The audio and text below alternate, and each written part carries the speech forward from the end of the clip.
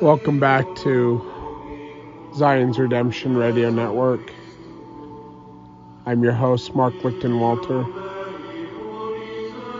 Today is February 4th, 2022.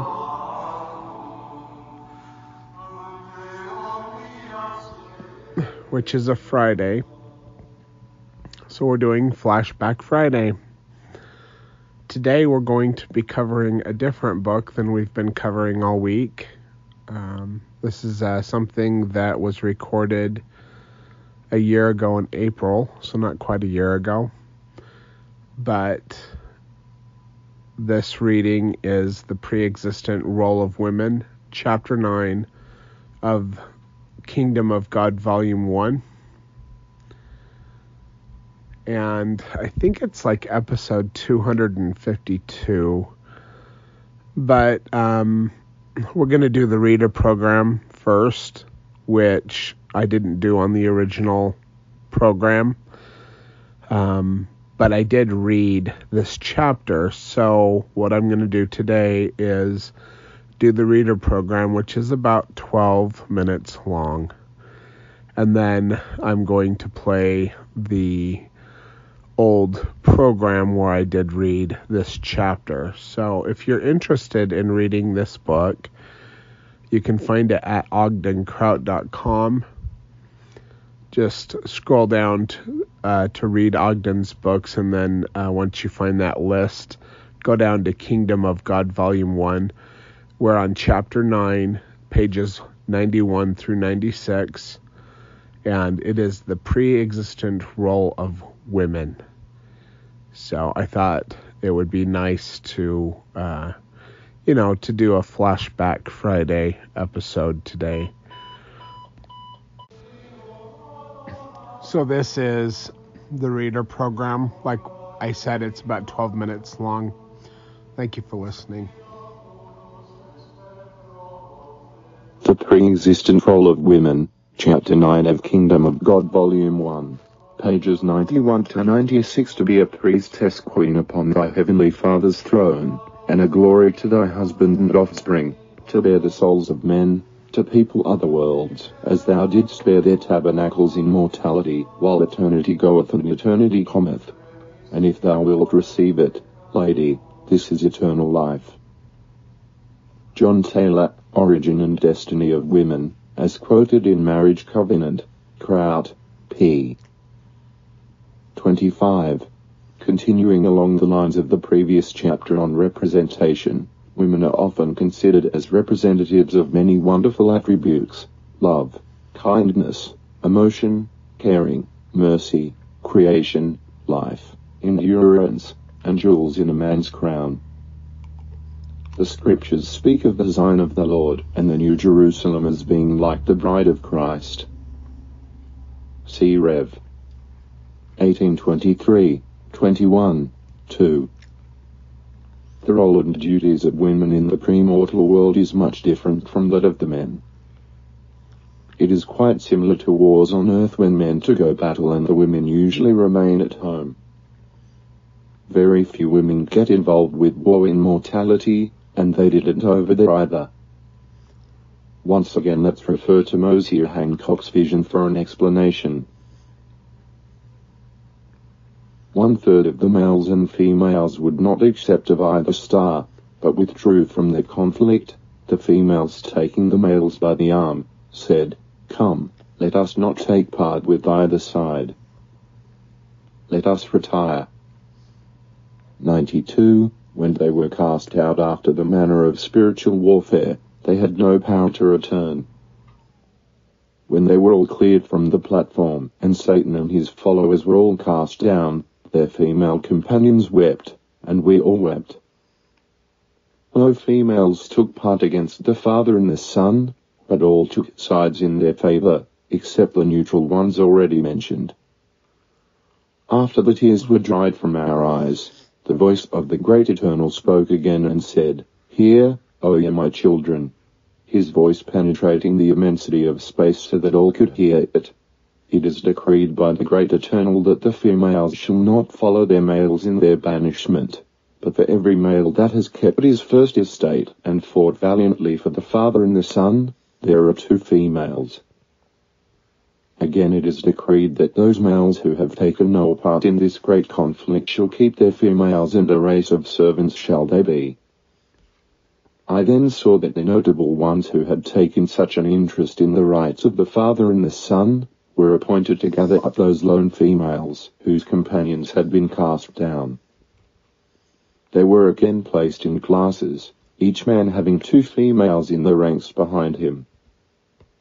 Mosier Hancock JRNL p.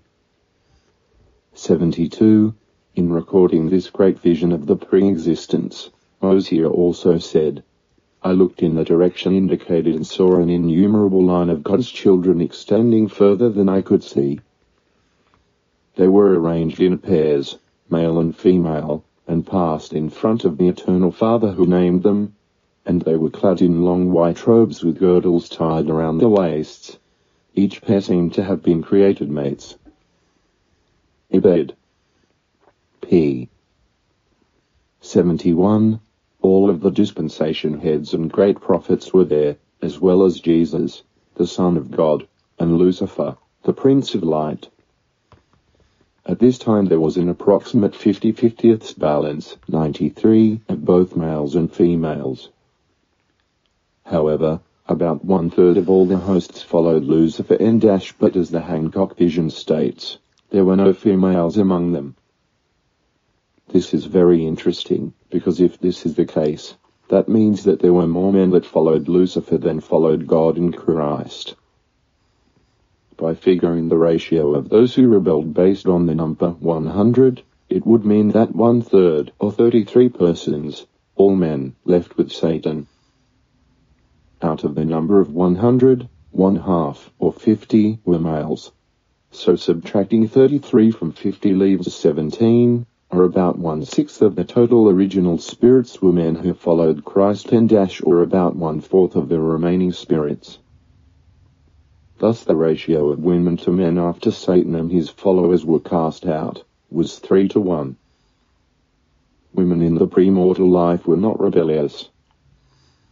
They were asked, first the males, and then the females behind them, will you obey the gospel of Jesus Christ when you go to that earth?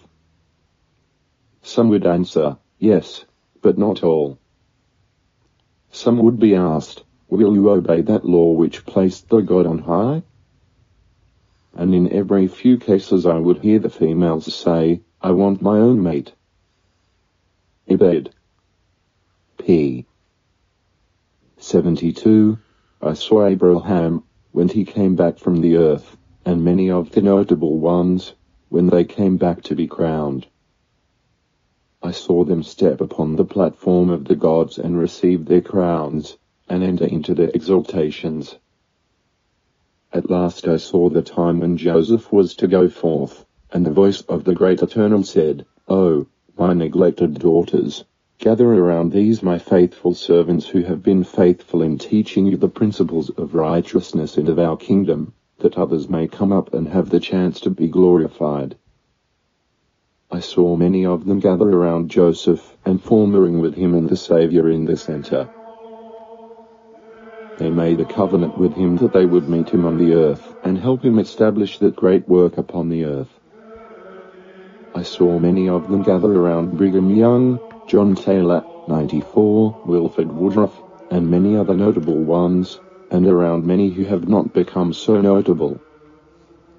They formed rings around each of them with Christ in the center each time, for he rehearsed to them the covenant. They would take each other by the hand, in the circle, and bow their faces down to him, in the center, and in the most solemn manner agree to meet them here, until every one of those neglected daughters was provided for, and they were filled with such joy that their songs made a paradise of the realm. Ibid. p. 73. But no such covenant was made between the devil and any of the female hosts in the pre-existence. He didn't get to take any women with him and not even a prostitute, a whore, nor a witch. Not even the worst premortal woman fell for his lies and big promises. Imagine the billions and billions of females listening to him and watching him, but not one of them decided to follow him nor his program. What an honor to the name of womanhood. The devil is doomed to be a celibate bachelor. No wonder he got mad. No wonder he hates those righteous men who serve God in Christ. No wonder he has been raising hell ever since. Not only is he without a woman companion, but all of his followers are, too. Satan has a kingdom filled with celibate eunuchs, and anyone who follows him will become the same. God doesn't want the devil, nor those who rebelled against him, nor any wicked men on earth to have any wives. Parley P. Pratt explained, the Sodomites, Canaanites, etc., received the reverse of this blessing. Instead of giving them a multiplicity of wives and children, he cut them off, root and branch, and blotted their name from under heaven, that there might be an end of a race so 95 degenerate. Now this severity was a mercy. If we were like the people before the flood, full of violence and oppression, or if we, like the Sodomites or Canaanites, were full of all manner of lawless abominations, holding promiscuous intercourse with the other sex, and stooping to a level with the brute creation, and predisposing our children, by every means in our power, to be fully given to strange and unnatural lusts, appetites, and passions, would it not be a mercy to cut us off, root and branch, and thus put an end to our increase upon the earth? You will all say it would. The spirits in heaven would thank God for preventing them from being born into the world under such circumstances. Would not the spirits in heaven rejoice in the covenant and blessings of Abraham, Isaac, and Jacob, in relation to the multiplying of their seed, and in every additional wife which God gave to them as a means of multiplying? Yes, they would. For they could say now there is an opportunity for us to take bodies in the lineage of a noble race, and to be educated in the true science of life, and in the commandments of God. Oh, what an unspeakable contrast between being a child of Sodom and a child of Abraham. Journal of Discourses 1, 259. When God's spirit children were sent down to this earth, the women were again faced with the problem of finding a good man to be their companion. If we could make every man upon the earth get him a wife, live righteously and serve God, we would not be under the necessity, perhaps, of taking more than one wife. But they will not do this. The people of God, therefore, have been commanded to take more wives. The women are entitled to salvation.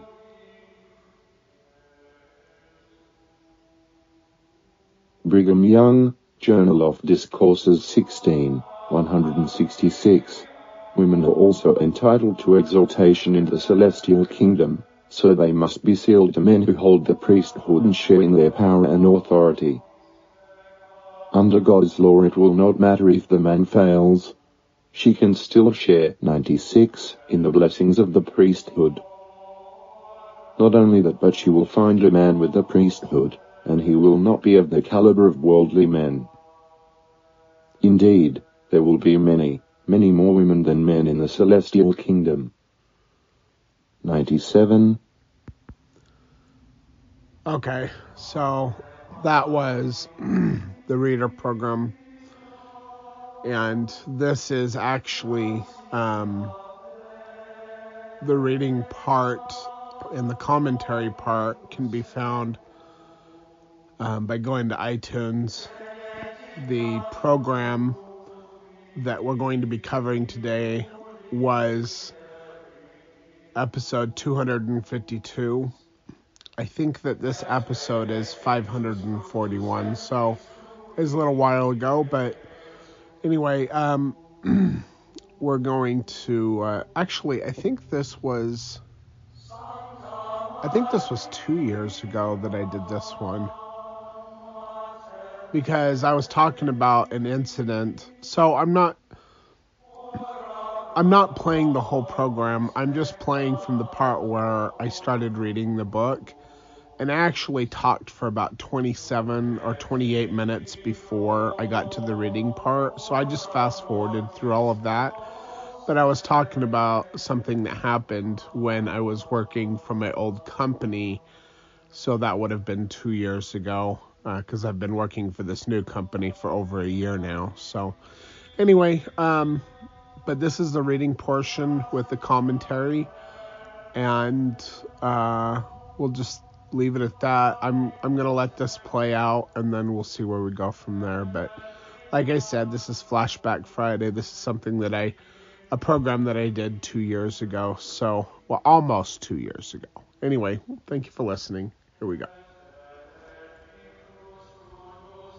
Let's get into the reading, and then I'll open up the phone lines if we have any questions or comments from anybody who wants to call in. So, the pre-existent role of women, Chapter 10 of the Kingdom of God, Volume 1, pages 91 through 96. To be a priestess, queen, upon thy heavenly Father's throne, and a glory to thy husband and offspring, to bear the souls of men, to people other worlds, as thou didst bear their tabernacles in mortality, while eternity goeth and eternity cometh. And if thou wilt receive it, lady, this is eternal life. And quote John Taylor, Origin and Destiny of Women, as quoted in the Marriage Covenant by Ogden Kraut, page 25. Continuing along the lines of the previous chapter on representation, women are often considered as representatives of many wonderful attributes: love, kindness, emotion, caring, mercy, creation, life, endurance, and jewels in a man's crown. The scriptures speak of the Zion of the Lord and the New Jerusalem as being like the bride of Christ. See Revelations chapter 18, verse 23, also Revelations chapter 21, verse 2. I wanted to say something real quick. So, we are the bride of Christ. But when we go after other gods and we do not do as our husband asks us to, and we go chasing off after worldly things, we become what is called the whore of Babylon. And in order to be the whore of Babylon, we actually have to have been the bride of Christ to begin with. Hey, a lot of people think that it's something else. The whore of Babylon, these are apostate Christians who go after worldly things. The role and duties of women in the pre-mortal world is much different from that of the men. It is quite similar to wars on earth when men go to battle and the women usually remain at home. Very few women get involved with war in mortality, and they didn't over there either in the pre-existence, what he's talking about. Once again, let us refer to Mosiah Hancock's vision for this explanation. And Mosiah Hancock, he was somebody who was a leader and authority under Joseph Smith in Nauvoo, and he followed the saints out with Brigham Young, and he was a 70 apostle. Anyway, he had this vision. So, and this is a snippet of his actual vision. Now, if you want to read the full vision, go to ogdenkraut.com and look up. You click on Read Ogden's books, and then you scroll down to Visions of the Latter Days, and then just type in Control F or find in page, and type in Mosiah or Mosiah Hancock, and you're going to find an awesome vision that he had, that he shared with the early saints. Anyway, this is a snippet of that. 1/3 of the males and females would not accept of either star. So Satan was represented by a red star, and Jesus was represented by a white star. So 1/3 of the males and females would not accept of either Satan or Jesus. But they withdrew from the conflict, the females taking their males by the arms, and they said, "Come, let us not partake of either side. Let us retire." When they were, also we're on page 92 for those of you following along. When they were cast out after the manner of spiritual warfare, they had no power to return. When they were all cleared from the platform and Satan and his followers were all cast down, their female companions wept, and we all wept. No females took part against the Father and the Son, but all took sides in their favor except the neutral ones already mentioned. After the tears were dried from the eyes, the voice of the Eternal, the great Eternal, spoke again and said, "Hear, O my children." His voice penetrated the immensity of space so that all could hear it. "It is decreed by the great Eternal that the females shall not follow their males in their banishment. But for every male that has kept his first estate and fought valiantly for the Father and the Son," so the elect, there are 2 females. So to understand this, when you talk about soulmates or twin flames, that the genesis of that is when you are created as a spirit, you come from something called the intelligence. Now, the intelligence is eternal. When the intelligence becomes self-aware and it separates into female or male energies, it separates and you have a spirit. You've got 2 spirits. You have a male spirit and a female spirit. Everybody has that. Every single person has that. Now, if the masculine spirit,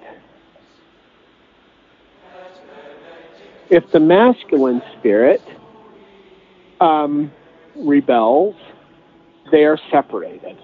Now, there can be other ways of separation as well. For instance, if a female is elect, and what that means is that they never departed from the plan of salvation. They never departed from the plan of salvation. They are elect. But their male counterpart, their soulmate, maybe they thought that Lucifer's plan was a better idea, and so they departed from the plan of salvation, and they were not elect. So they are placed into a different category than the others. And there's 3 main categories in this earth. You've got the seed of Japheth, the seed of Shem, and the seed of Ham. 3 different divisions in this world. And then within those divisions, there's other divisions. But the seed of Shem are the elect of God. They are the Israelite people. They are they who chose the plan of salvation and never departed from the plan of salvation. The seed of Japheth, they did depart from the plan of salvation because they were deceived by Lucifer and his plan, but they were taught by the elect in the war in heaven, which was not fought with bullets or bombs or guns. It was fought by testimony and by teaching. They repented of following Lucifer, and they came back into the fold of the plan of salvation with Jesus Christ, or Yeshua. Now, the seed of Ham also did so, but they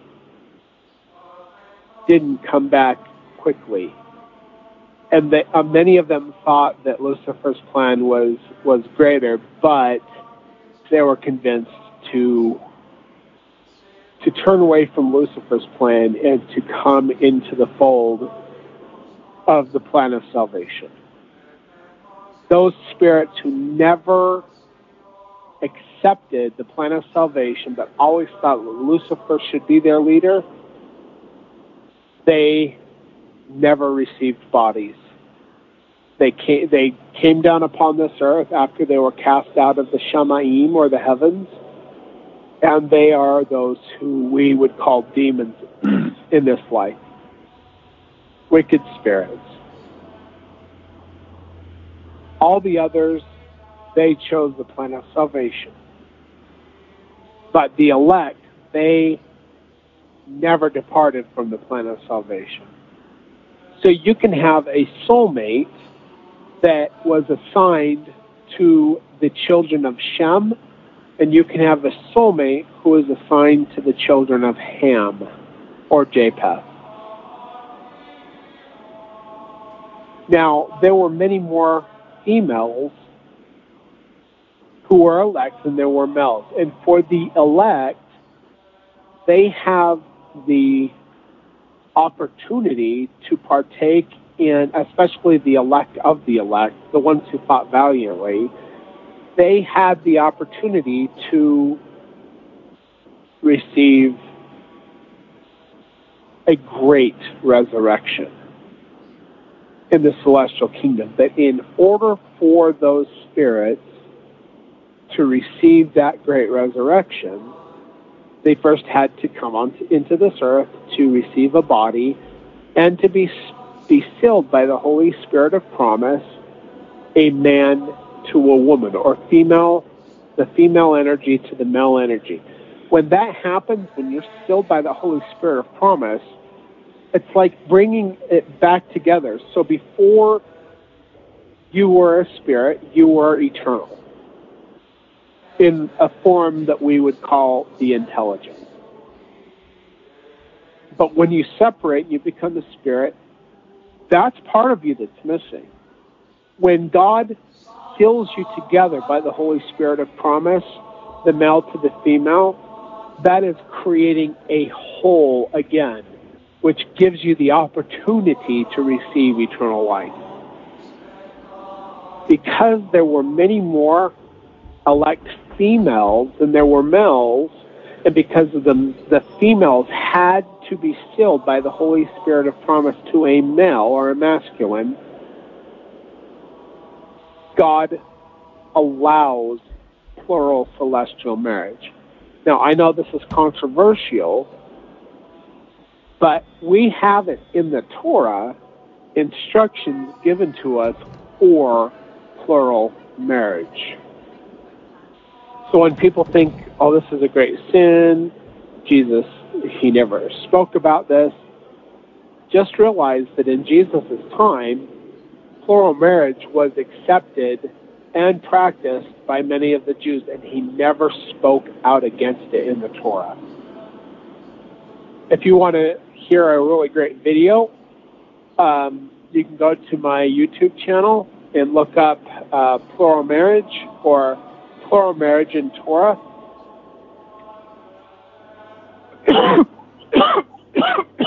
I spend about 3 hours going into detail on this subject in the Torah. And you can find that my channel is youtube.com/user/God is my compass. Or you can find the channel name is Fundamentally Mormon, but they shadow ban me there. It's hard for people to find my stuff, so people don't like what I have, especially Gentiles, especially LDS people who can't stand deeper doctrine. All right, so because they've never been taught it by their leaders, unfortunately, even though the founding leaders of the church taught all of these things. So anyway, getting back into this vision, but for every male there that has kept his first estate and fought valiantly for the father and son, there are 2 females. And again, it is decreed that those males who have taken no part in the great conflict shall keep their females, and a race of servants shall they be. Okay, and this goes back to Genesis chapter 9, which talks about that Ham and the descendants of Ham and Canaan would be a servant of servants unto Japheth. That was the curse placed upon the lineage of Ham. That's in your scriptures. That is in Genesis chapter 9. Okay. Then I saw the notable ones who had taken such an interest in the rights of the Father and the Son that they were appointed to gather up those lone females whose companions had been cast down. When they were again placed in classes, each man having 2 females in the ranks behind him. End of quote. Mosiah Hancock Journal, page 72. In recording this great vision of the pre-existence, Mosiah also said, quote, I looked in the direction indicated and saw an innumerable line of God's children extending further than I could see. They were arranged in pairs, male and female, and passing in front of the Eternal Father who named them, and they were clothed in long white robes with girdles tied round their waists. Each pair seemed to have been created mates. And that's Mosiah Hancock Journal, page 71. One of the great dispensation heads and great prophets, all of the great dispensation heads and the great prophets were there, as well as Jesus, the Son of God, and Lucifer, the Prince of Light. And remember, Lucifer is a title, not a name. Lucifer lost his title and he became Satan, which is another title, and another was chosen to be the Prince of Light. And this is God the Witness.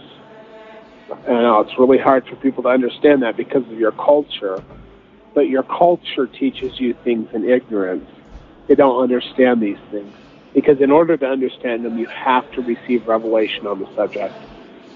At this time, there was an approximate 50-50 balance of both male and females. We're on page 93 for those of you following along. However, about 1/3 of all the hosts followed Lucifer, but as the Hancock vision states, there were no females among them. This is very interesting because if this is the case, that means that there were more men that followed Lucifer than followed Christ, God, our Father, and Christ, his Son. By figuring the ratio of those who rebelled based on the number 100, it would mean that 1/3, or 33 persons of all men, left with Satan out of the number 100, or 1/2, or basically 50, were males. So subtracting 33 from 50 leaves 17. Or about 1/6 of the total original spirits who were men who followed Christ, or about 1/4 of the remaining spirits. Thus, the ratio of women to men after Satan and his followers were cast out was 3-1. And I know all 3 of the women that I have covenanted to be with in this life. Well, there were actually 4. Because in order for me to do what I need to do, I need to be able to be sealed and to have children. So God set aside, and I made covenants with who is now my wife, and she understands these things very well. And her soulmate, so that she would be my wife. He is married to one he was covenanted to, and he gave her up to me because it was that important that I was married and had children. If the 3 I had, my soulmate,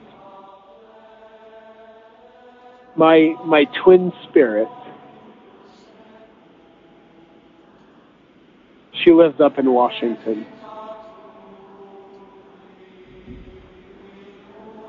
because of her family,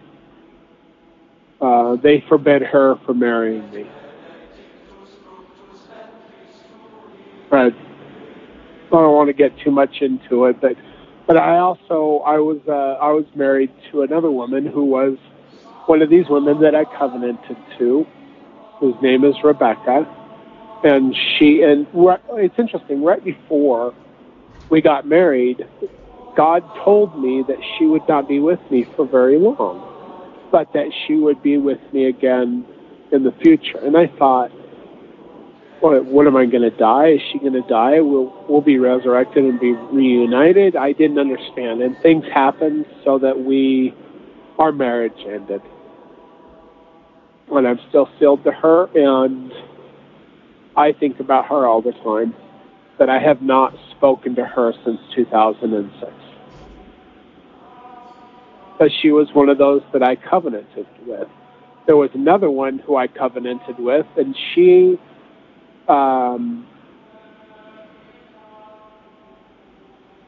I don't want to get too much into all the stories, but after I got married to my current wife, I introduced my wife to this woman that I had been with, that she and I have this really magnetic pull towards each other. And we invited her to be one of our, part of our family as a sister wife. And she said that she would, if the church, if the LDS church ever goes back to plural marriage, that she would join our family. But until then, she didn't feel like she could. Because each of these three women did not fulfill the covenants that they made with me, like I said, my wife and her soulmate made a covenant with me that she would take her place as my wife. And we're very good friends with him and his wife. They're like a brother to me. He's like a brother to me, and I love his wife. But my wife has this soulmate connection with him still, and they know who they are. They know who I am. They understand all of these things that I'm telling you, and they understood these things before I met them. I also understood these things before I met them. Okay, so thus the ratio of women to men after Satan and his followers were cast out was 3-1. Now, there is a larger ratio now because there are so many women that qualify for the higher blessings who do not have males to be sealed to. Anybody who has been in a singles ward, a young adult, and it gets worse as they get older, mid-adults or whatever, you're going to go into these singles wards and you're going to see very many women who do not or are not married. And because they qualify to receive the higher blessings, but they cannot receive them unless they are sealed by the Holy Spirit of promise to a male, you've got more of a ratio than 3-1 at this point, unfortunately. But in Torah law, in order for you to live the covenant, the Torah covenant of plural marriage, you have to provide for their home, for their clothing, for their food, and for their sexual desires. So people like Brigham Young, who took all of these women, or Solomon or David, that's an abomination. Because how can you provide for the sexual fulfillment of women, especially when they are in their sexual prime, and you've got 30 or 40 wives or 100 or 700 wives or whatever it was that Solomon had? You can't. that actually is breaking the Torah instructions on plural celestial marriage. So, anyway, women in the premortal life were not rebellious. They were asked, first the males and then the females behind them, will you obey the gospel of Jesus Christ when you go onto the earth? Some would answer yes, but not all. Some would be asked, will you obey the law which places the God on high? That's plural celestial marriage. And it's actually being sealed by the Holy Spirit of promise. So, like I said, in order to receive exaltation, you have a female and a male have to be sealed together. If you seal a male and a male together, that's through the law of adoption. That does not complete that requirement of being sealed and becoming complete with the female. And if two females are sealed together, as some breakoffs of the LDS Church do today, that does not fulfill the requirement of the this being sealed by the Holy Spirit of promise, man to woman and woman to man. Continuing on, in every few cases, I would hear the female say, "I want my own mate." So there are those that don't want to share their husbands, and that's fine. But as long as they're sealed by the Holy Spirit of promise, that's what is required. It's a great act of charity for a woman to see her friends single, knowing that she has a wonderful husband who is worthy of the higher blessings, to invite her friend by the Spirit of revelation, because you shouldn't do any of this unless you get revelation on the subject, but to invite her friend into her family. It is a great act of charity, because the woman that understands that her friend cannot receive the higher blessings even though she is worthy,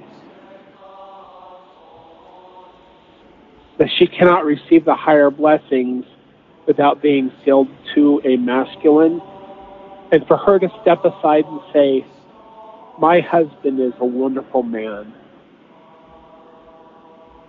and if you are compatible, I would like to invite you to be part of my family. This is the law of Sarah. I don't agree with men running around trying to find women to add to their harem. It drives me nuts when I see this kind of thing.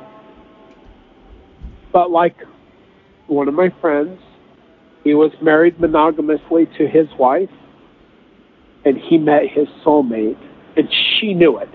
They both knew it. All three of them knew it. And my friend's wife invited his soulmate to be part of his family as a sister wife. Wasn't easy. These things are not easy.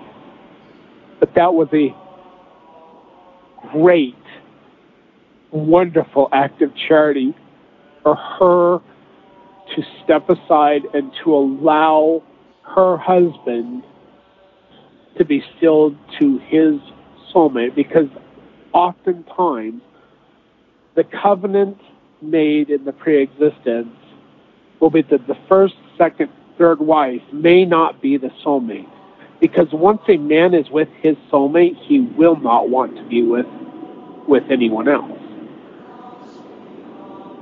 So the women that covenant with him in the pre-existence will come first before the soulmate comes.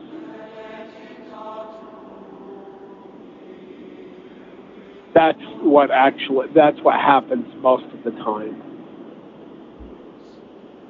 Because it is that important for him to to accept these other women that he might love, but there's a different kind of love between a soulmate, two soulmates. There's a magnetic attraction.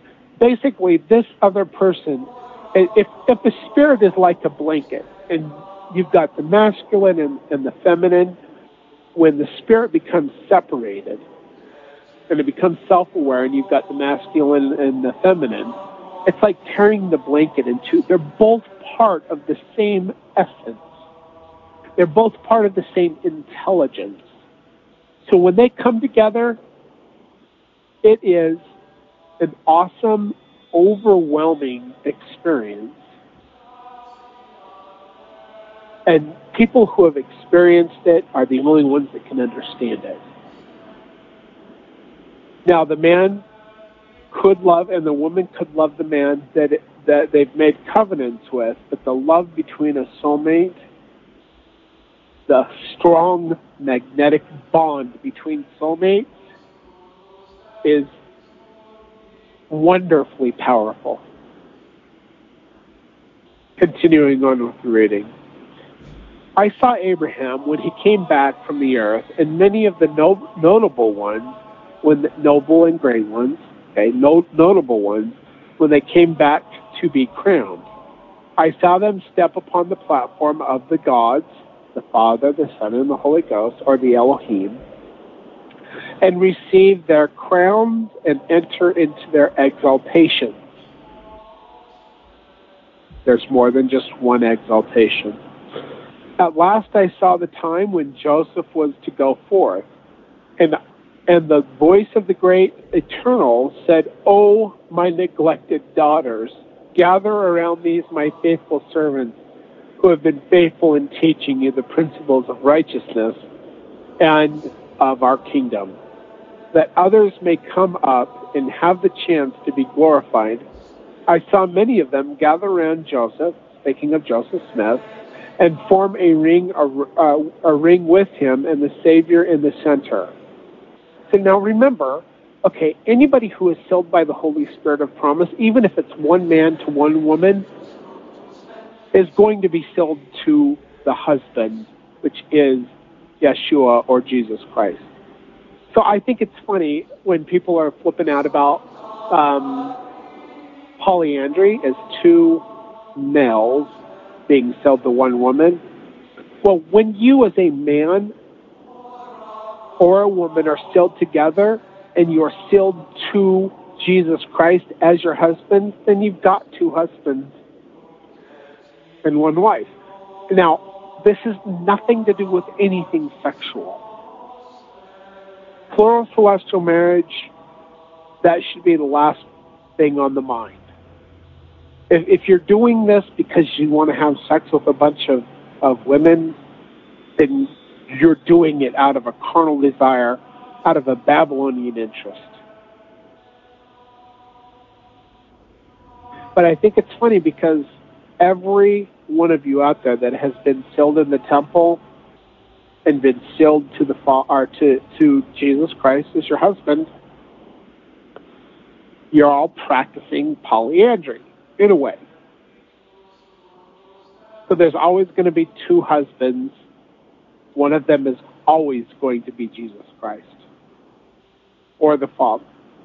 Okay, so I know I enjoy that subject just because it raises people's eyebrows and they're like, what? What do you mean? Well, if we're all the bride of Christ, isn't Christ a polygamist? All right. I'll let you yell at me when I open up the phone lines if you want. Anyway, I saw many of them gather around Joseph Smith and form a ring with him and the Savior in the center. They made a covenant with him that they would meet him on the earth, Joseph Smith, and help him establish the great work upon the earth for the restoration of the gospel. I saw many of them gather around Brigham Young and John Taylor, Wilford Woodruff, and many other notable ones. We're on page 94. And around many who have not become so notable. They form rings around each of them with Christ in the center each time. For he rehearsed to them the covenant. They would take each other by the hand in the circle and bow their faces down to him in the center, and in the most solemn manner. This is the covenants that were made that are still so important that we don't understand, because we're not taught these things by our leaders today. They would meet Christ in the center and bow their head, and in most solemn manner agree to meet them here on the earth until every one of those neglected daughters was provided for, and they were filled with such joy that their songs made a paradise of the realm. That's in the Mosiah Hancock Journal, page 73. But no such covenant was made between the devil and any of the female hosts in the pre-existence. He didn't get to take any women with him, not even a prostitute, a whore, or a witch, because there were no females that follow. All the demons, I don't care what they come to you like, because they can choose the form that they show you, but none of them are feminine. Not one of them are feminine. It doesn't mean a woman can't be wicked, but that does mean that women are the feminine spirits. There are no demons that are feminine.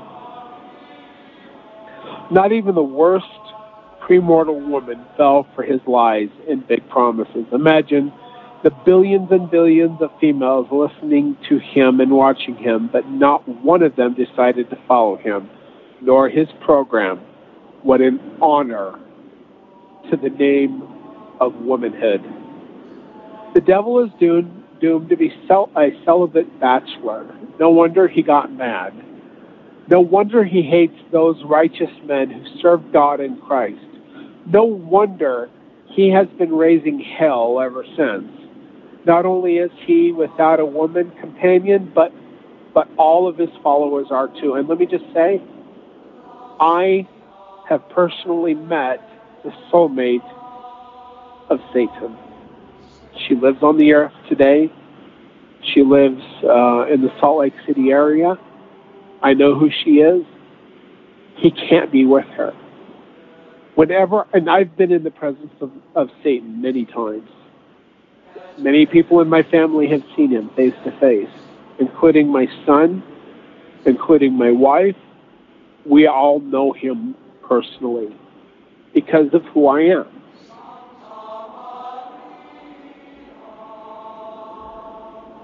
Every time I've been in his presence, except for when I was with her, he is in a rage. When you are near him, you feel the darkness and the rage and the I don't even know how to describe it. That he is. But when I was with her, and she presented herself to me, and I interviewed her back in 2013 or maybe it was 2014. He was calm. He misses her. The only person that can calm that beast is his soulmate that he can never be with, because as far into the darkness as she went, or as he went, she went into the light. She is one of the mighty and great ones, one of the mighty and strong ones. See, the mighty and strong ones are officers, but see, people don't understand this. So let me tell you. Every soulmate of one who is chosen to be mighty and strong is also mighty and strong. So when I talked about there being 15 who are mighty and strong for each earth, actually, there are 30 who are mighty and strong for each earth. 10 female and 10 male. 15 female and 15 male. 8 for each dispensation under that dispensation had. So the Father came down in the beginning as Michael, your father, with 4 others in that dispensation who had soulmates who were there with them. Eve was the soulmate of Michael, Hava, or whatever. Her name was Ashura. When Yeshua came down, he came with his soulmate, and Peter, James, and John the Revelator, John the Baptist, they were 4 who were mighty and strong, with Yeshua being the 5th one, or the first of the 5. But each one of them had a soulmate, so there were 10 for that dispensation. In this dispensation, Joseph Smith came down as a John the Baptist type of Elias to prepare the way for God the Witness to come into mortality, to lay the foundation of Zion. He came with his soulmate, and there will be 4 others besides God the Witness and Joseph Smith, so 3 others with their soulmates. They are all considered mighty and strong. All right. Satan has a kingdom filled with celibate eunuchs, and anyone who follows him will become the same. All right. God doesn't want the devil nor those who rebelled against him, nor any wicked men on the earth to have any wives. Parley P. Pratt explained, and let me just, somebody's going to come over here in a minute. I've got to see if I can get this trailer to move now. Come on, truck. Nope.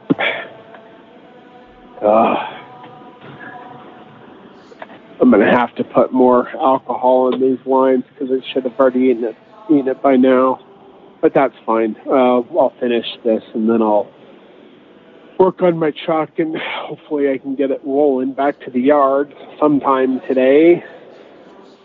Luckily, I've only been on shift for 12 hours at this point, and I have 14 hours a day, but I can extend it if I have a breakdown like I have now up to 16 hours, so I still have another 4 hours to get these brakes unlocked, or I've got to have my wife come and get me, which isn't that big of a deal because we live like 20 minutes from the power plant. So anyway, the Sodomites, Canaanites, etc. received the reverse of this blessing. Instead of giving them a multiplicity of wives and children, he cut them off, root and branch, and blotted their name from under heaven, that there might be an end of the race so degraded.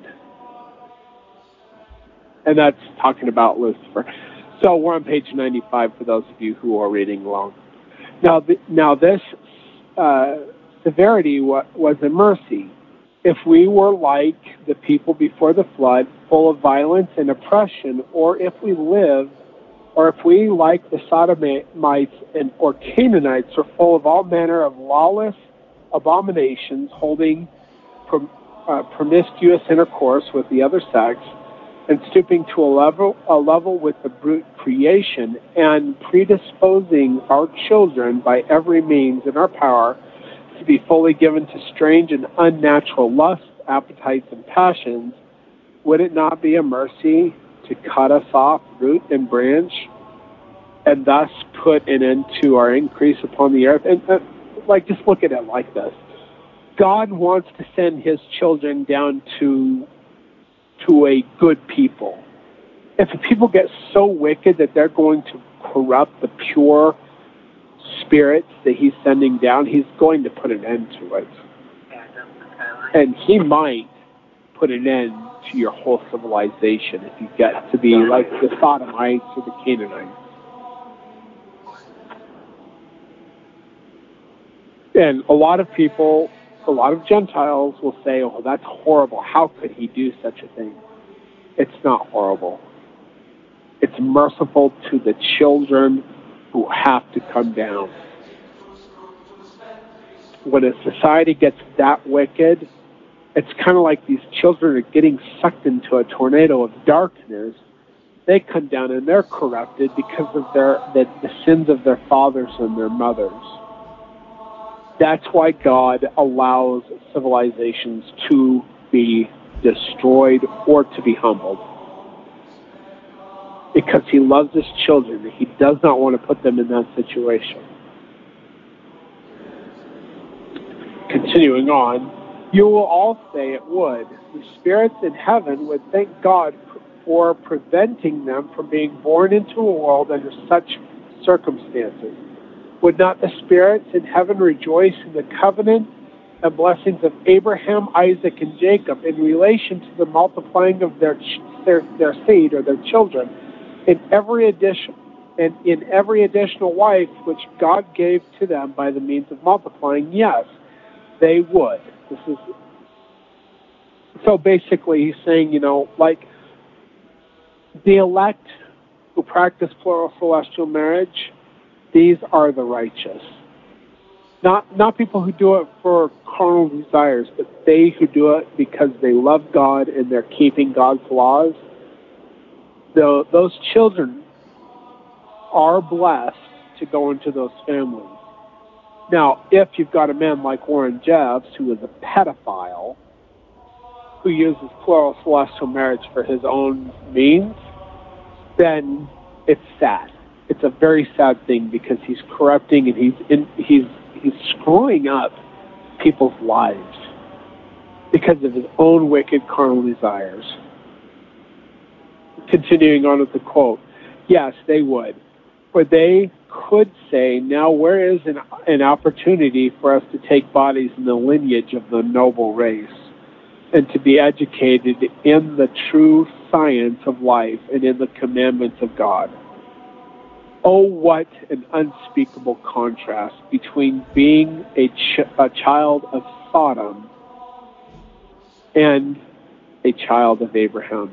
Journal of Discourses, Volume 1, page 259.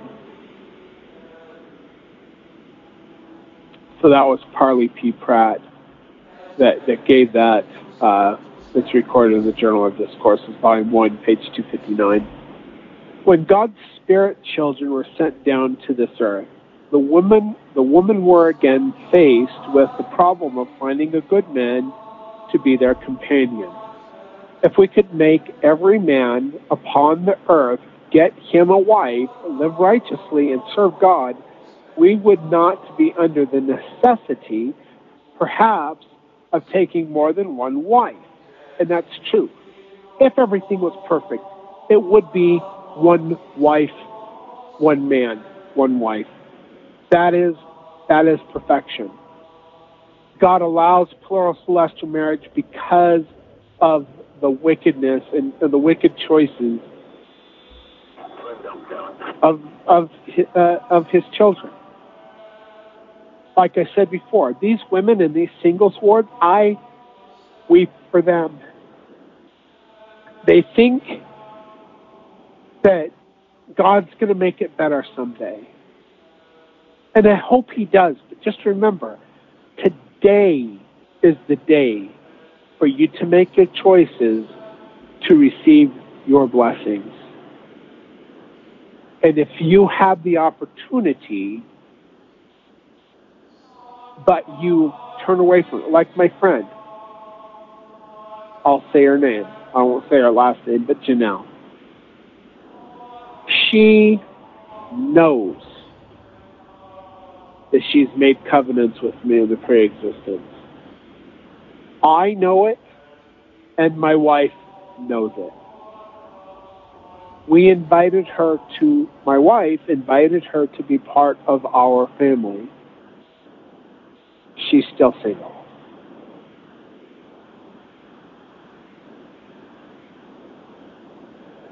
She has the opportunity to be sealed to me by the Holy Spirit of promise. But because the LDS Church did away with what they think they did away with, law of plural celestial marriage, which actually contradicts John Taylor's revelation given in the 1880s and Wilford Woodruff's revelation before the manifesto was signed. Like, this whole manifesto thing in the 1890s is a lie to beat the devil at his own game, according to Charles W. Penrose, who was the second counsel or first counsel, I can't remember what, of Wilford Woodruff. Even after the manifesto, they were taking plural wives.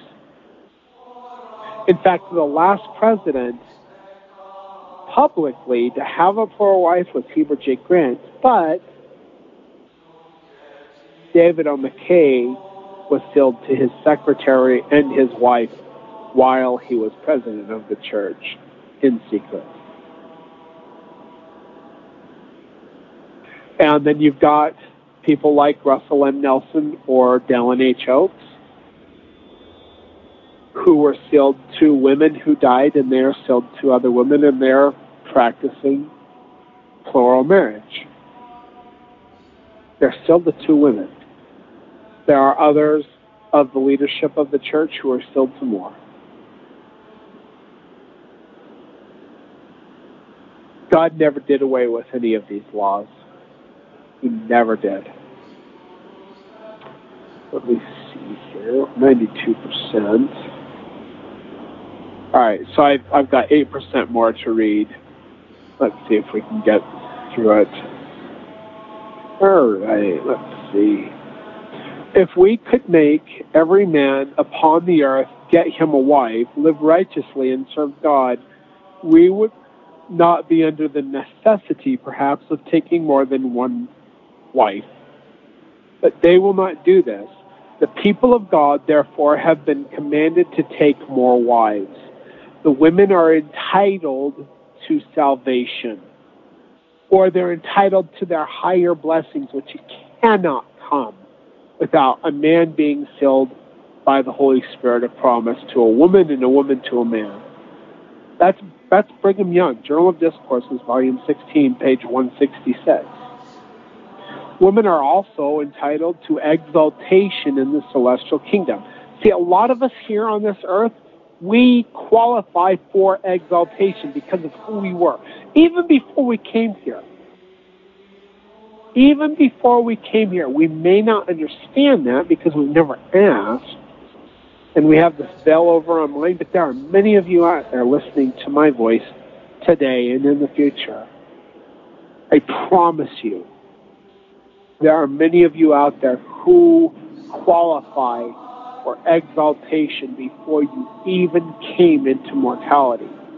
So you know how the children that died before the age of accountability, they came down to obtain a body, but they did not need to go through everything that many of us have to go through because they already qualified to be heirs of the celestial kingdom. There are many of you out there who qualified just like those little children, but you are here on this earth at this time to fulfill roles, to fulfill certain things that you're going to do in this life. And you're not here to be tested and tried. You're going to learn because that's just going to happen. But you already qualified for celestial kingdom before you even came here. Many of you out there qualified. You have your calling and election made sure, and you just don't know because you never studied it out and you didn't ask. I promise you there are many out there who already qualified for this. You're in this realm of existence at this time to fulfill missions. You're going to learn. You're going to go through trial and error. You're going to go through all the stuff that comes with mortality. But you already qualified.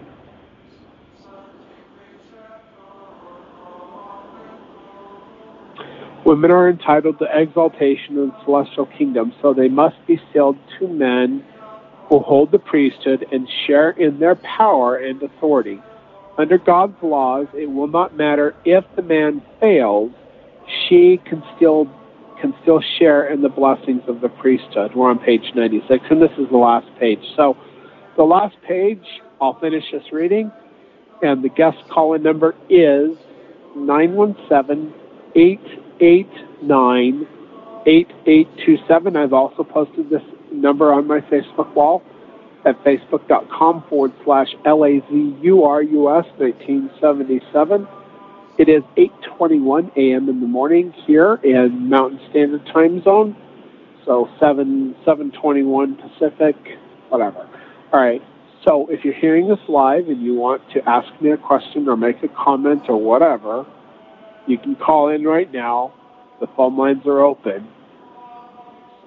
And the phone number is 917-889-8827. That's 917-889-8827.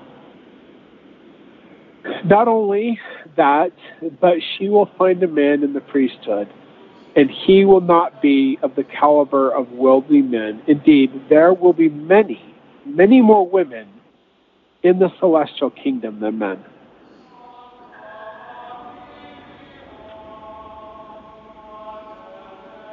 All right.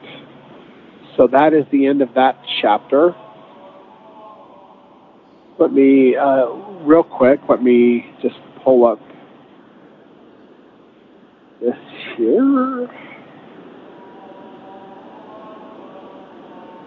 I'm going to, okay, so chapter 10, when I come back on, is entitled The Prince of Darkness.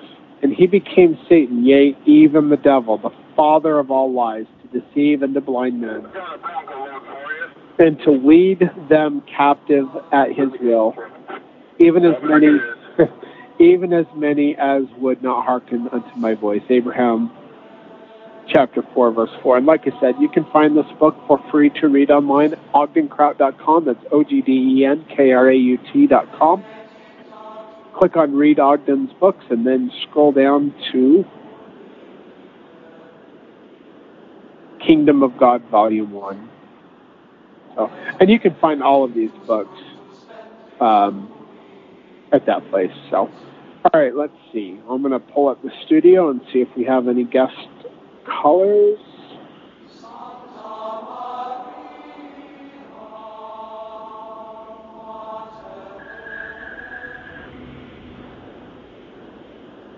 Yeah, and it looks like we don't have any callers, which is fine. Now, to that guy that I was talking about earlier, who told people not to listen to this program or read anything that I have to say because I'm quoting Orson Pratt or Brigham Young or Joseph Smith. Now, are they apostates? Or is the church that refuses to teach what they taught apostate? Just ask yourself that question. Why is it that Isaiah saw in Isaiah chapter 28 the drunkards of Ephraim and the one mighty and strong teaching they who have been weaned from the milk and drawn from the breast, who are ready for the meat of the gospel? Why is it that Jesus Christ in section 85 of the Doctrine and Covenants stated that he would send one mighty and strong to set the house of God in order, implying it would become out of order? Why is it that in section 112, the judgments of God come first upon they who say they know me and do not, upon my house, that temple where the saints gather around? It's where the judgments of God come first. It's because we have been given so much of the restored gospel, so much truth, and it's like in Kirtland. They were placed under condemnation because they treated the things of God lightly, and they treated the former revelations lightly. We as a people do the same thing today. We treat the things of God lightly, the things that God has given to us in our dispensation. The laws of the celestial kingdom given to us in our dispensation. We treat those things lightly. And I am calling upon all who hear my voice. You may not believe I am who I say I am, but hear my voice. As I'm quoting the foundational leaders of the church to you, turn back to the restoration. Turn back to the first works. You are God's people. God wants Zion to be redeemed. God wants the church of the firstborn to come down out of heaven to meet you at Adam and on Diamond. But according to the Scripture, it is only when a people live all that God has commanded that will happen. And He's given you so much. And people who have access to this knowledge, who refuse and make excuses as to why they will not be obedient to God's plan of salvation and His restored gospel in its fullness, will be condemned as the saints of Kirtland were condemned for treating the things of God lightly. This is why section 112, it says that we as a people, among they who say that they know Him, will be judged. Wow. I'm froze up. I can't move, so sorry about that.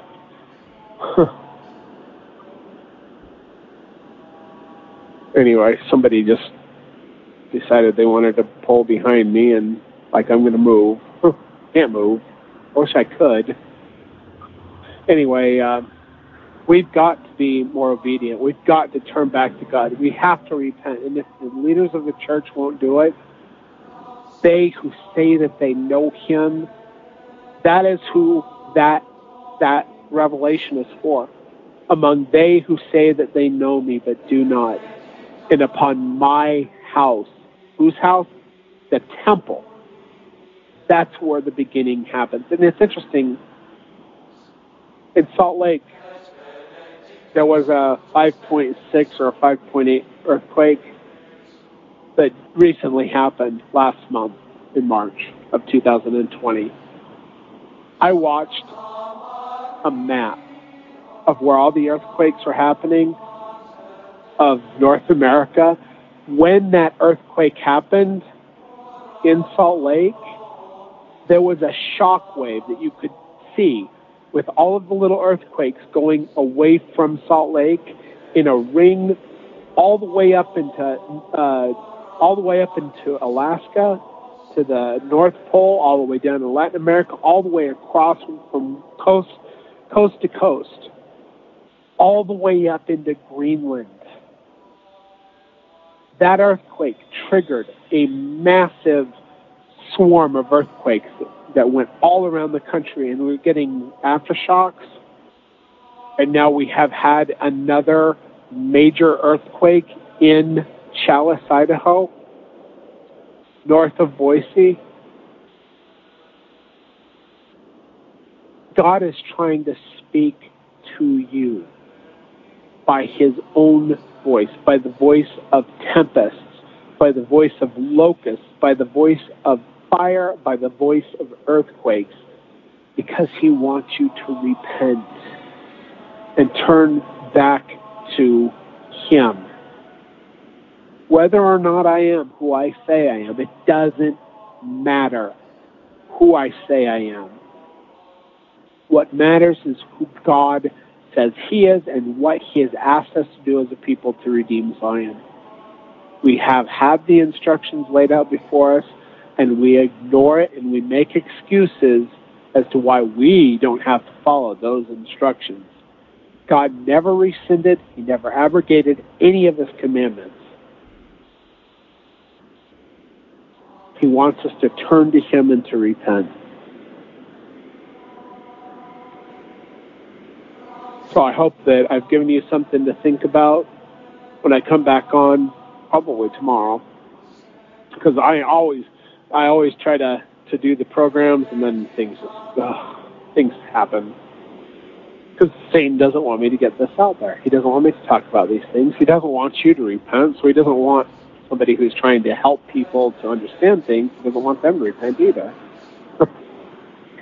Anyway, but I'm going to leave it at that. Thank you for listening to the program. Please, if you have any questions or comments, leave your questions and comments in the posts on Facebook, and I'll try to get to them if I can. Or you can call in tomorrow, or anytime I come on the air and do these programs. So anyway, I'm going to let you go. Thank you for listening to the program. Take care, everyone. I hope that you're blessed. Goodbye.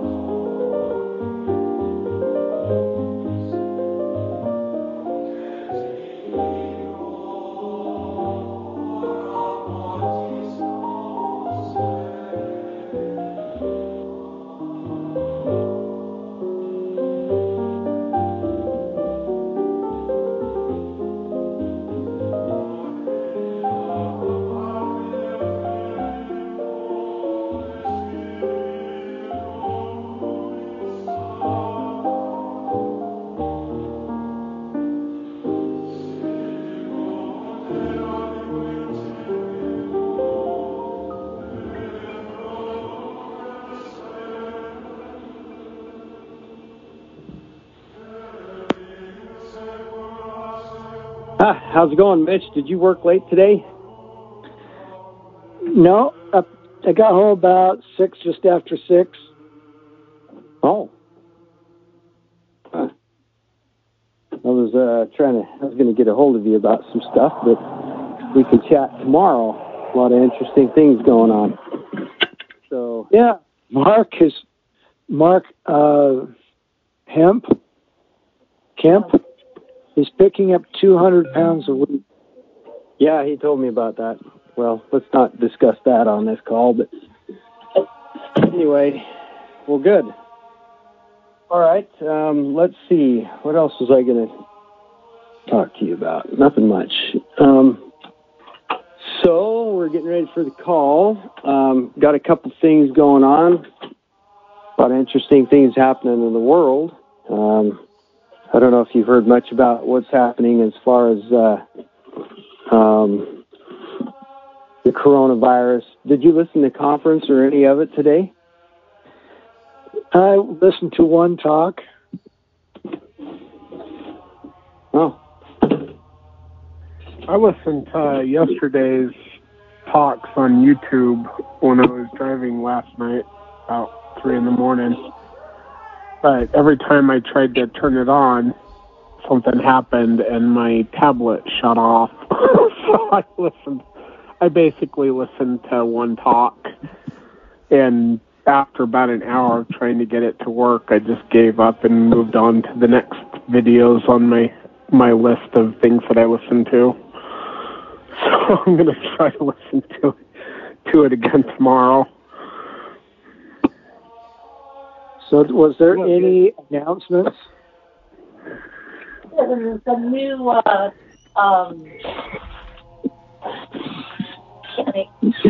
Yes, he's saying it. Proclamation. Yeah, it was a new proclamation is what she's saying. Yeah.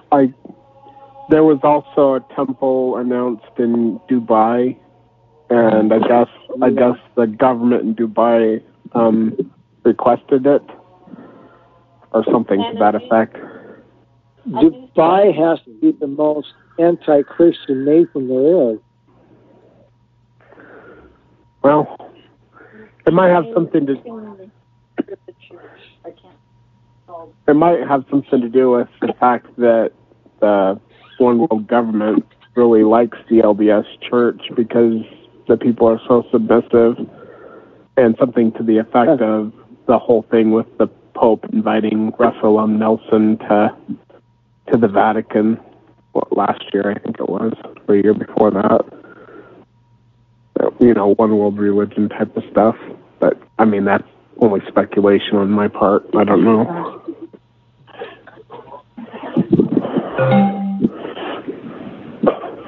Well, and they also talked a little bit about one in China, Shanghai. Yep.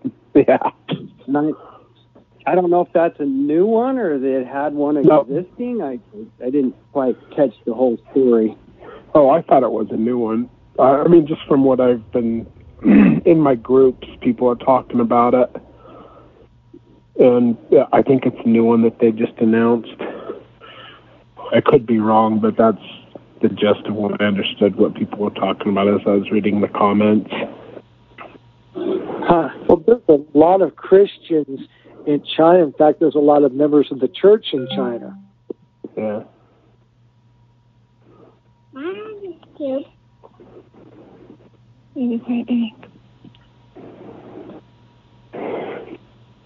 And there's a new church logo or something.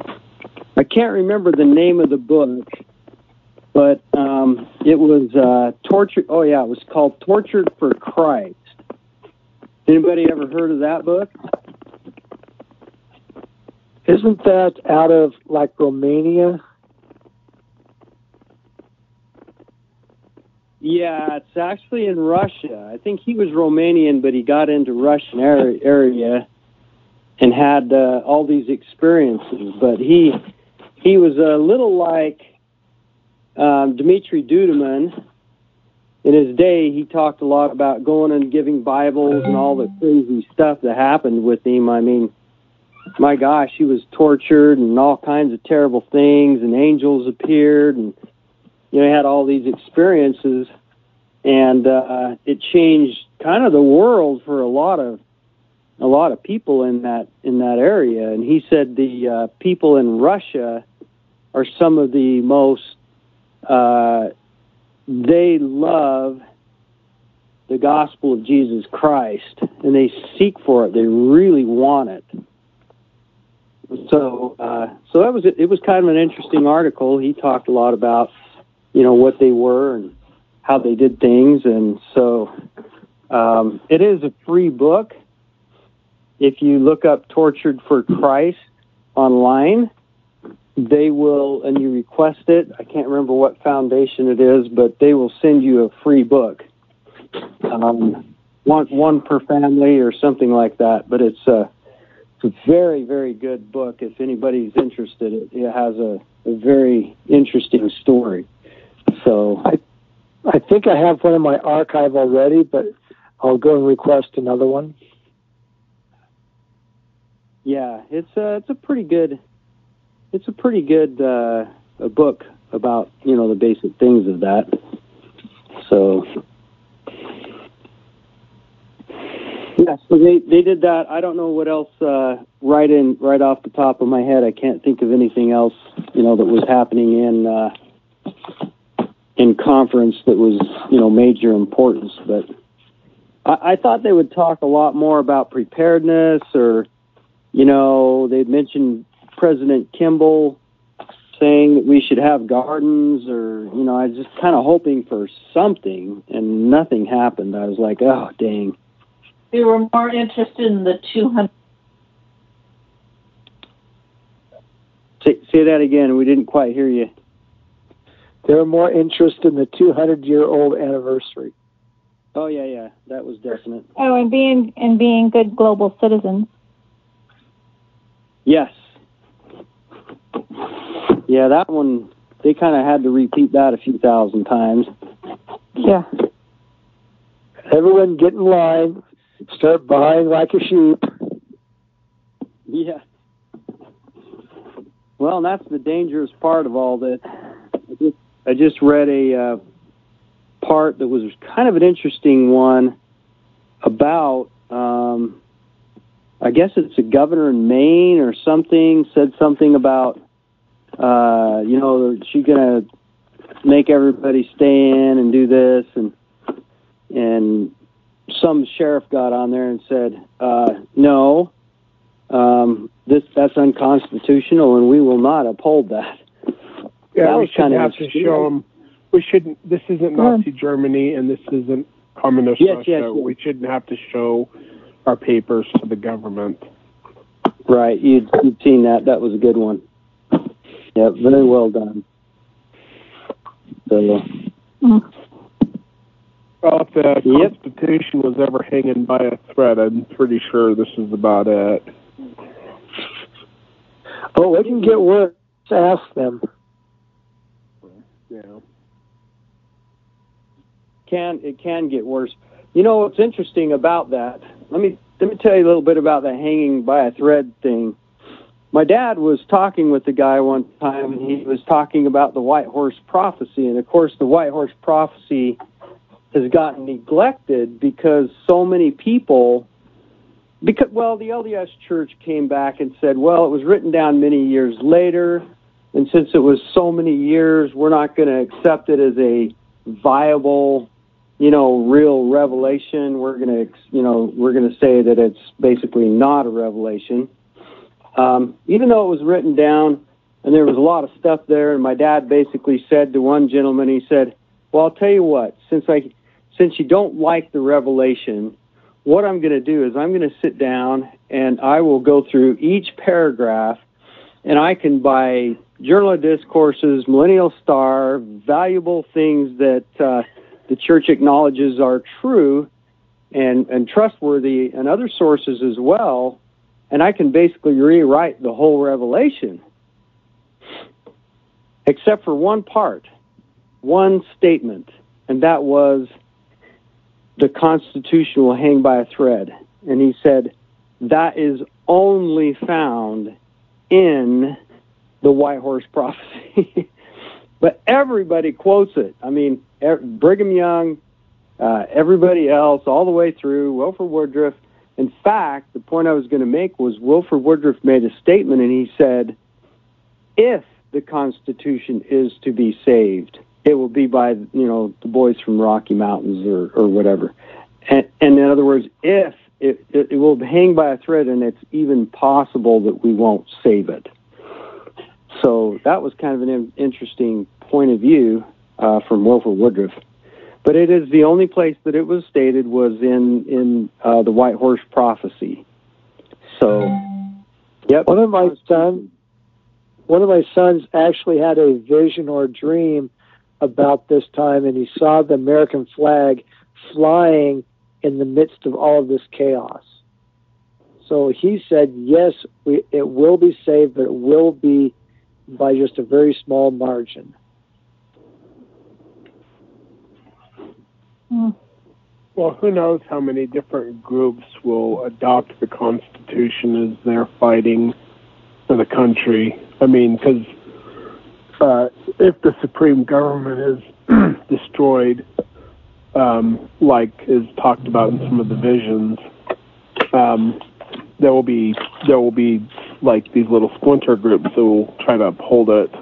So they might uphold it within small groups that are rebelling or fighting against the rioting and all of the mess that'll happen during that time. It's a good point.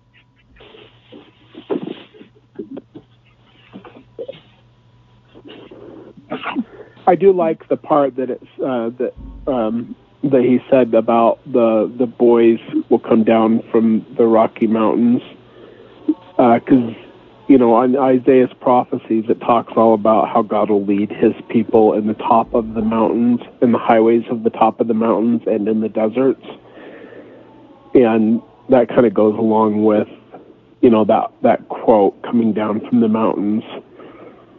And that's where I think that, I told Kevin about this. I think I told Mitch, but I was told to live in Emory County and to stay where I'm at until things get too dangerous, and then to go into the area northwest of Lake Powell. And along with that, I had this, idea pop into my mind that there would be a highway in the top of the mountains to follow down to that gathering place. So I don't know what all will happen. I've never even been down there hardly, but that's something I'm not looking forward to, because I kind of enjoy having heat and power, electricity. Those are my favorite things. Running water, sewage, toilets in the house. I'm not a big camper.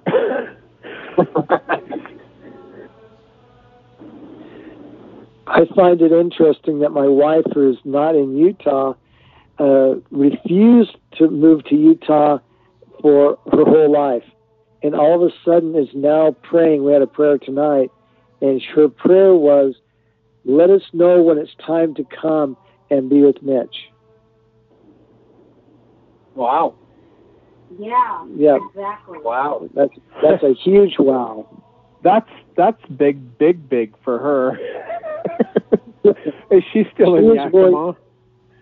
Yeah, she was willing to divorce me because I moved to Utah. And now she's saying, I need to come. Yeah. She's scared now, probably. Oh, it's getting worse in Washington. Washington's kind of leading the way for the whole country of how to prepare and lock down.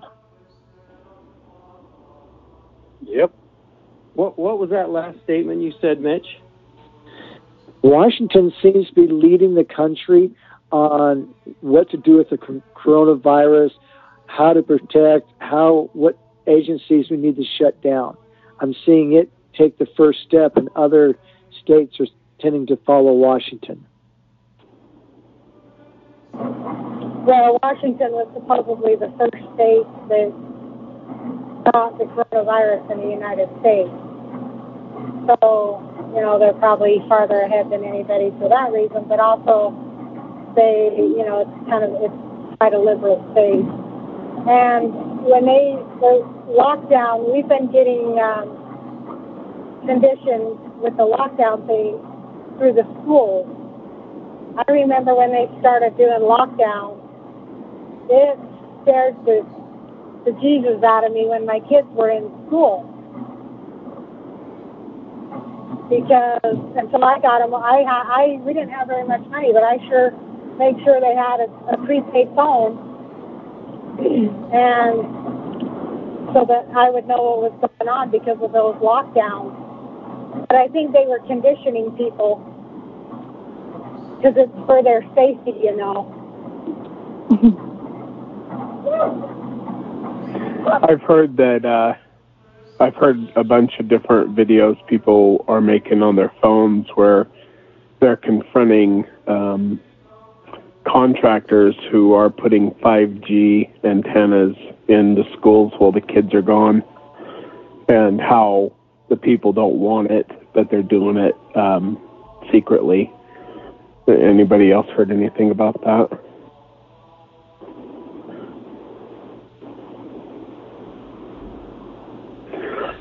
Part of the problem with 5G is that it emits microwave radiation, and anything over 20, I can't remember the amperages or whatever they call them, but like they're way over like even what the government allows for this kind of radiation, and they're just pumping it out everywhere. And how when they do that, your cells will, it poisons your cells in your body, and when the poison is in the cells will get rid of the poisons, and it'll act like a virus, but it doesn't. It's not a virus, it's the poisons in the cells that are actually causing the sickness that acts like a virus.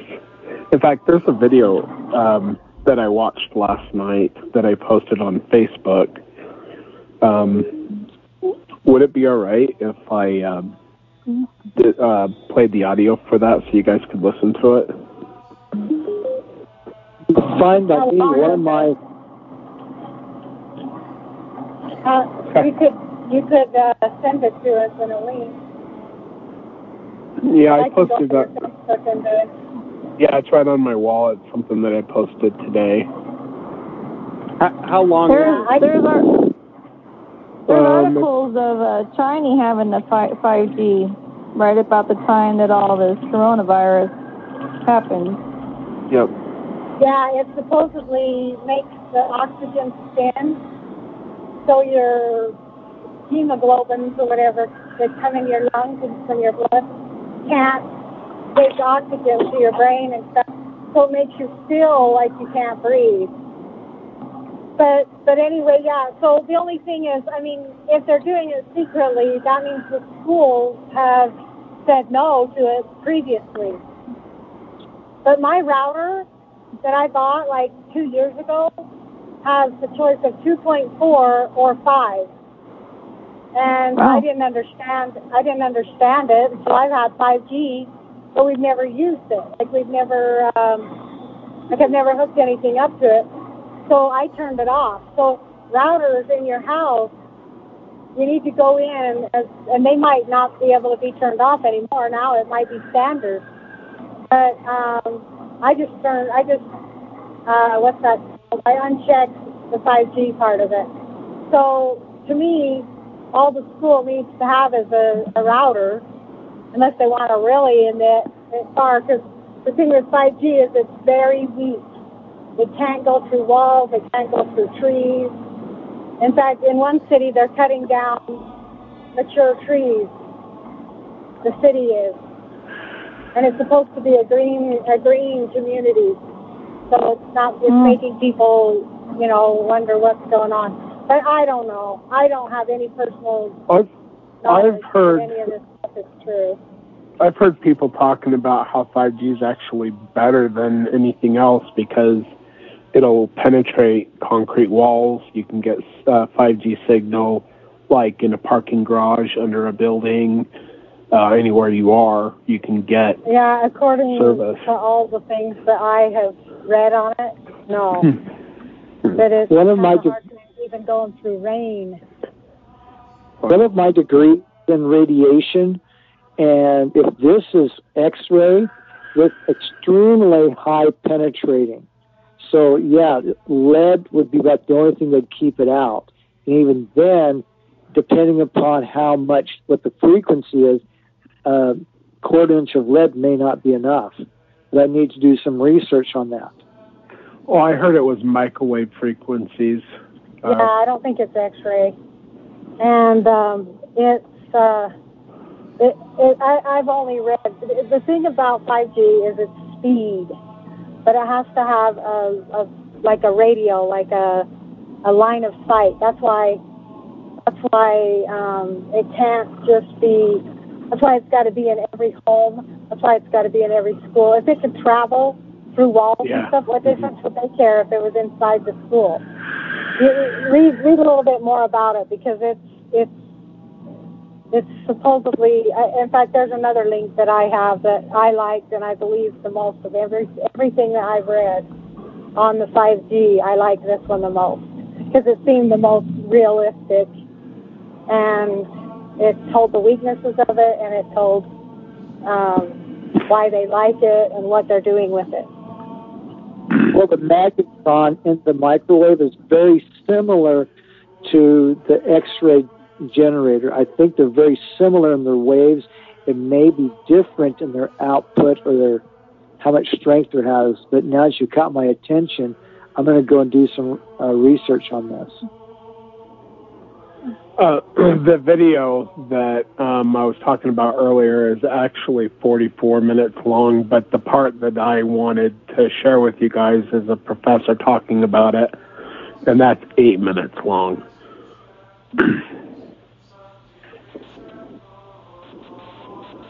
We were told that at our well school is not insisting that they wanted to install more security cameras, but nothing else. Yeah, they're telling the school districts not to tell people what it is, and that's actually part of the video. They talk about that they're telling the faculty and the people like that not to tell people it's 5G, and they're making the contract companies, the contractors, sign non-disclosure agreements. Rotten.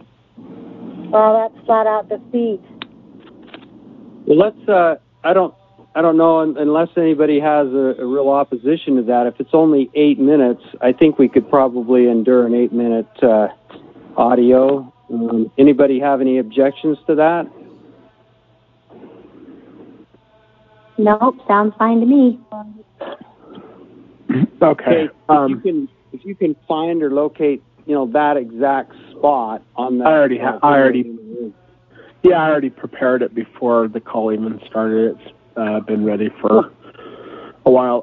So I'm going to play 10 minutes of it, and then I'm going to pause it and make sure that everybody can hear it okay. And just let me know if I need to turn it up or down. That way it comes through clearly so everybody can hear it.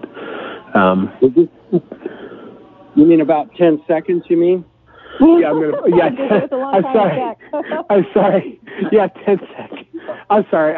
I got up at, I think, 11 o'clock last night, and then I did a 14-hour shift, and then I've been up ever since. No problem at all. Go ahead and play that and break in, and we'll just tell you how you're doing, okay? Okay, here we go.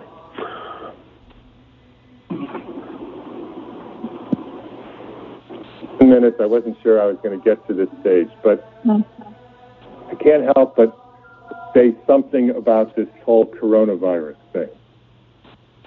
Okay, could you guys hear it fine?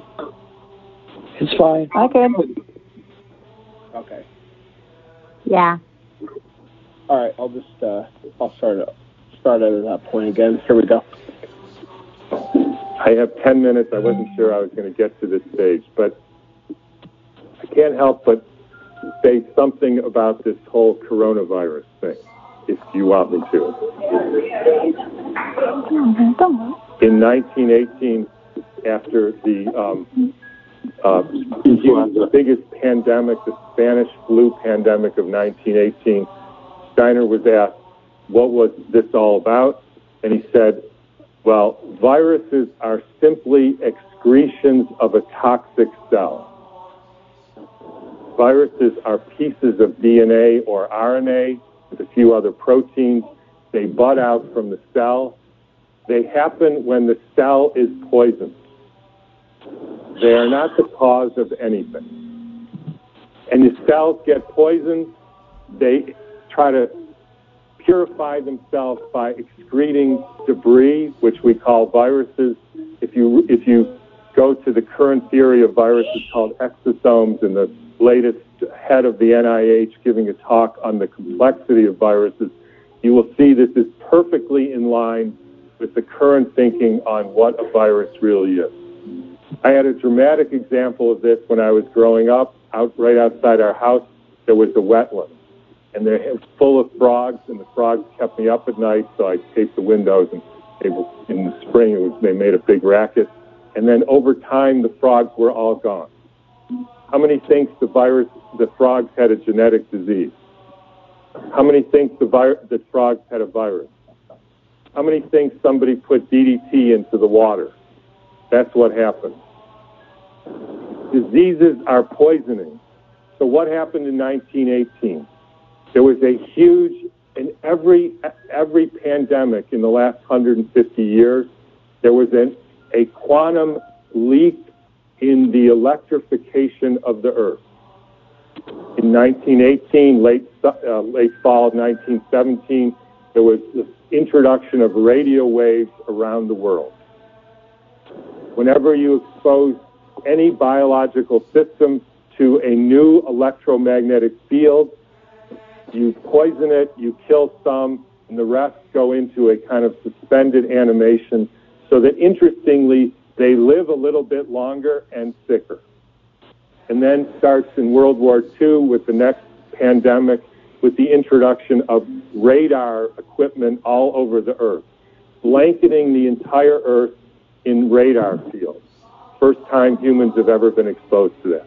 In 1968, there was the Hong Kong flu, and it was the first time the Earth has a protective layer in the Van Allen belt, which essentially integrates the cosmic field from the sun and the Earth, from the moon and Jupiter, etc., integrates that and essentially distributes that to the living beings of the Earth.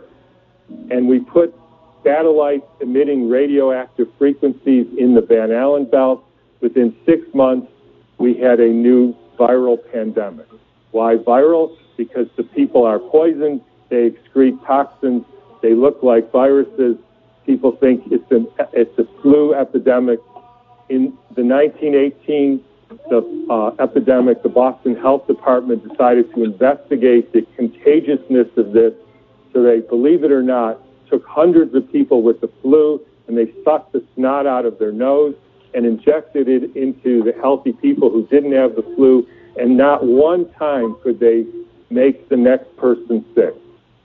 They did this over and over again, and they were not able to demonstrate contagion. They even did it with horses who apparently got the Spanish flu, and they put bags over their head, and the horses sneezed in the bag, and they put the bag over the next horse, and not one horse got sick. You can read about this in a book called The Invisible Rainbow by Arthur Furstenberg, who chronicles all the steps in the electrification of the Earth and how within 6 months there was a new flu pandemic all over the world.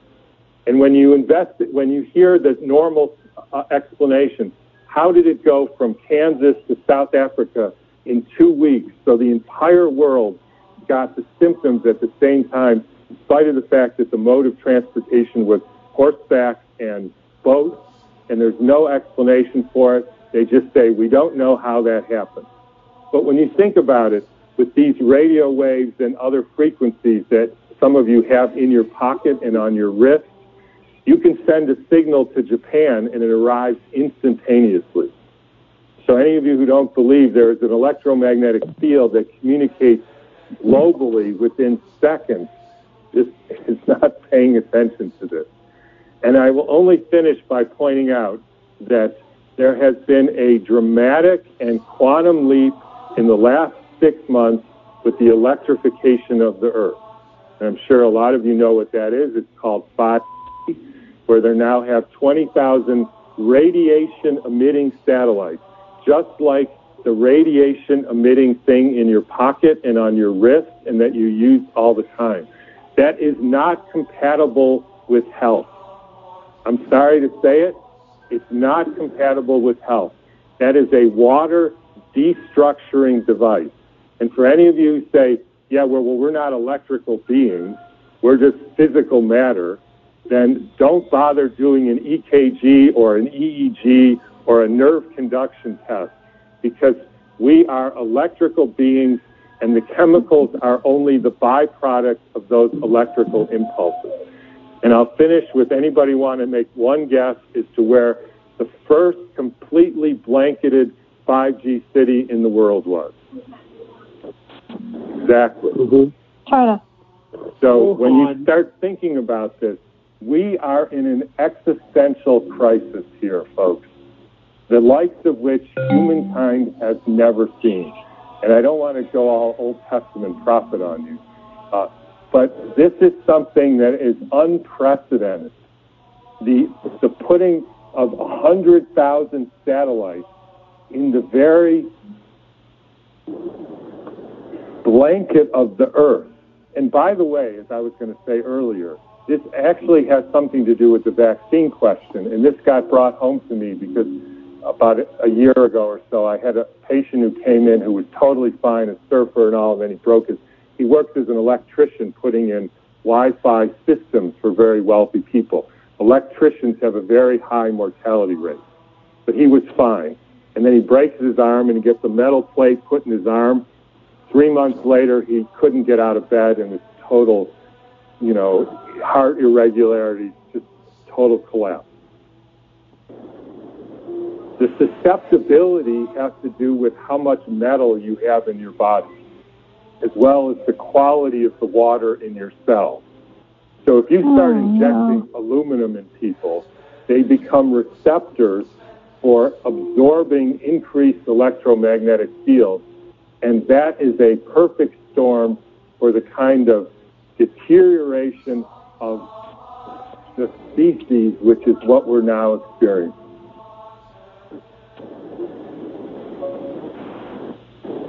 So Wuhan was the first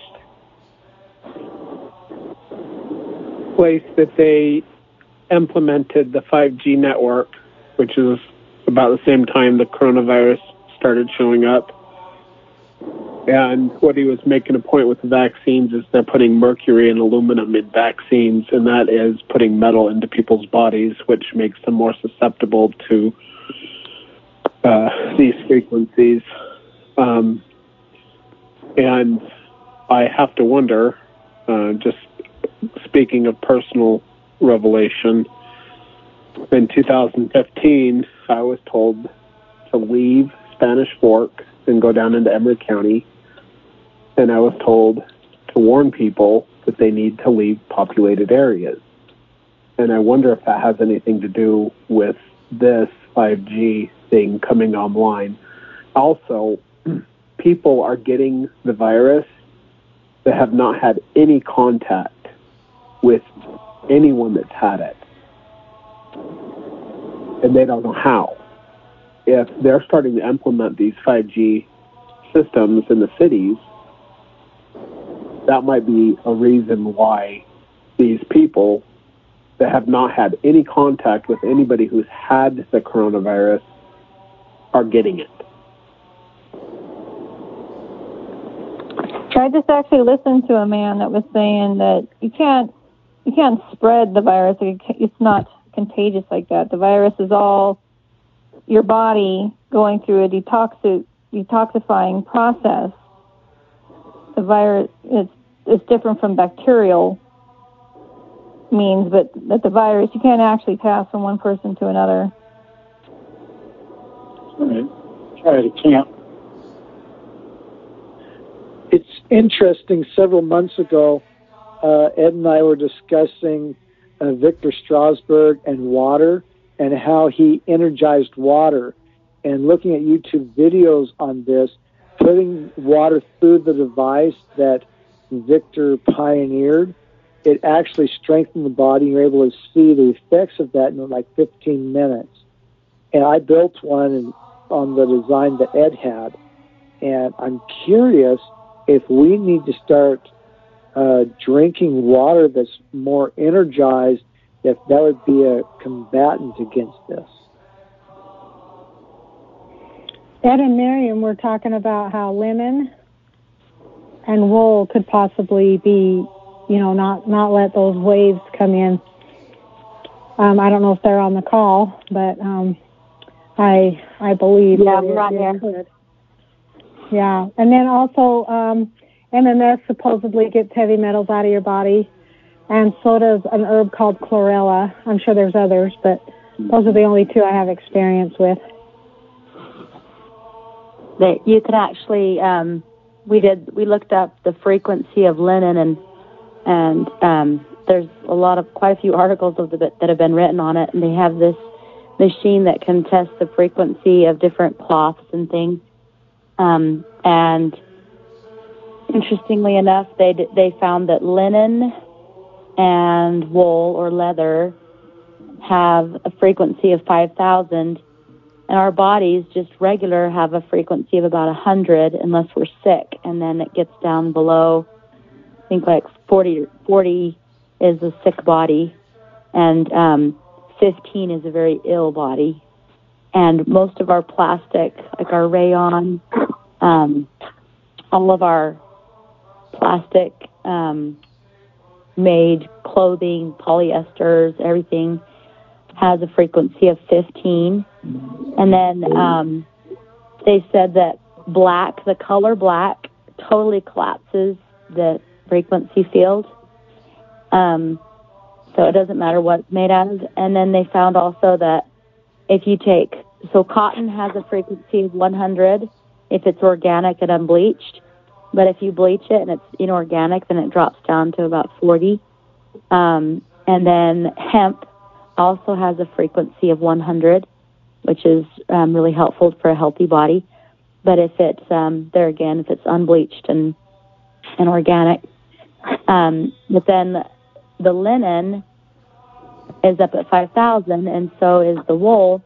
And they found that when you pray, that when you're actually making an effort to pray, that our frequency will jump from 100 upwards to 5,000. So it makes sense that in the scriptures that linen was the garments for what they were supposed to make their garments. When he says, "My people will be wearing linen," quotes from the scriptures, and he says that if someone is sick, the only clothing that they were supposed to wear is linen, and they found or leather, or wool, but they found that when you wear linen, it actually reflects your light back to you, and it has a massive healing effect. That's why they only used to use linen bandages to wrap wounds and such, because it would help heal faster, and like at least 3 times faster. And they also found that when they would use like linen suture inside the body, that the body would use the linen fibers as their own cells. Like it would convert the linen fibers to a body cell and use the whole thing. And it was beneficial instead of harmful. And then the other thing that they found out, in the scriptures, it says the only thing that they weren't supposed to do is they weren't supposed to mix wool and linen together. And so they tested, and they found out that linen so the molecules of the linen spin one direction, the energy field goes one direction, and the wool goes the opposite. So like if you put a wool sweater over the top of a linen shirt, they cancel each other out. And so that makes sense why it said in the scriptures to not mix wool with linen, because it did that. And then there was another quote. I'm not sure, I'd have to look it up to find out exactly where it is, but it says that in Zion, or when we're going to Zion, that his people will be wearing clothes made out of linen. Okay, well, I had a bunch of stuff I had to get done before the sun sets tonight, because tonight is Friday night. So Shabbat Shalom. The sun will have gone down by the time I upload this. In fact, it is going down right now. So anyway, I'm just going to upload this. There won't be any call-in line tonight. It'll just go directly to the podcast. So thank you everyone for listening to this. If you're interested in this episode that you were just listening to, we are actually at 40 minutes into it, and it's episode 253, Kevin, Kraut, and Friends Cottage Meeting. And that cottage meeting aired live April 5th, 2020. So if you're interested in listening to the rest of that program, just go to Fundamentally Mormon, where you get your podcasts, specifically blogtalkradio.com/Fundamentally Mormon, or it's actually way easier to find on iTunes. It's episode 253. So thank you for listening. And we'll be back on Monday. So we'll continue to try to go live Monday through Friday from 6 p.m. until we're finished, or up to 8 p.m. And this has been Flashback Friday with Fundamentally Mormon. I'm your host, Mark Lichtenwalter, and this has been a Zion's Redemption Radio Network program. Thank you. Bye.